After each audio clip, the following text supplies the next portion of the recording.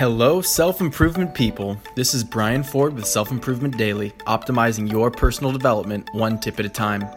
I'm sure we all live busy and active lives. Isn't that the type of person that would be interested in self-improvement in the first place? Well, as active as our lives are, it is still important to be smart about what you are doing exactly. So today's tip is simple. Take the stairs instead of taking the elevator.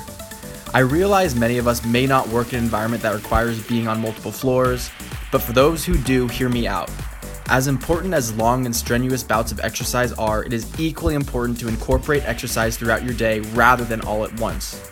This approach complements our physiology's natural process by extending the positive effects of exercise throughout the day, because the threshold to receive those benefits from exercise is lower than you might think.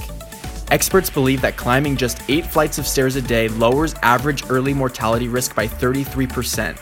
And just 2 minutes of extra stair climbing a day is enough to stop average middle-age weight gain.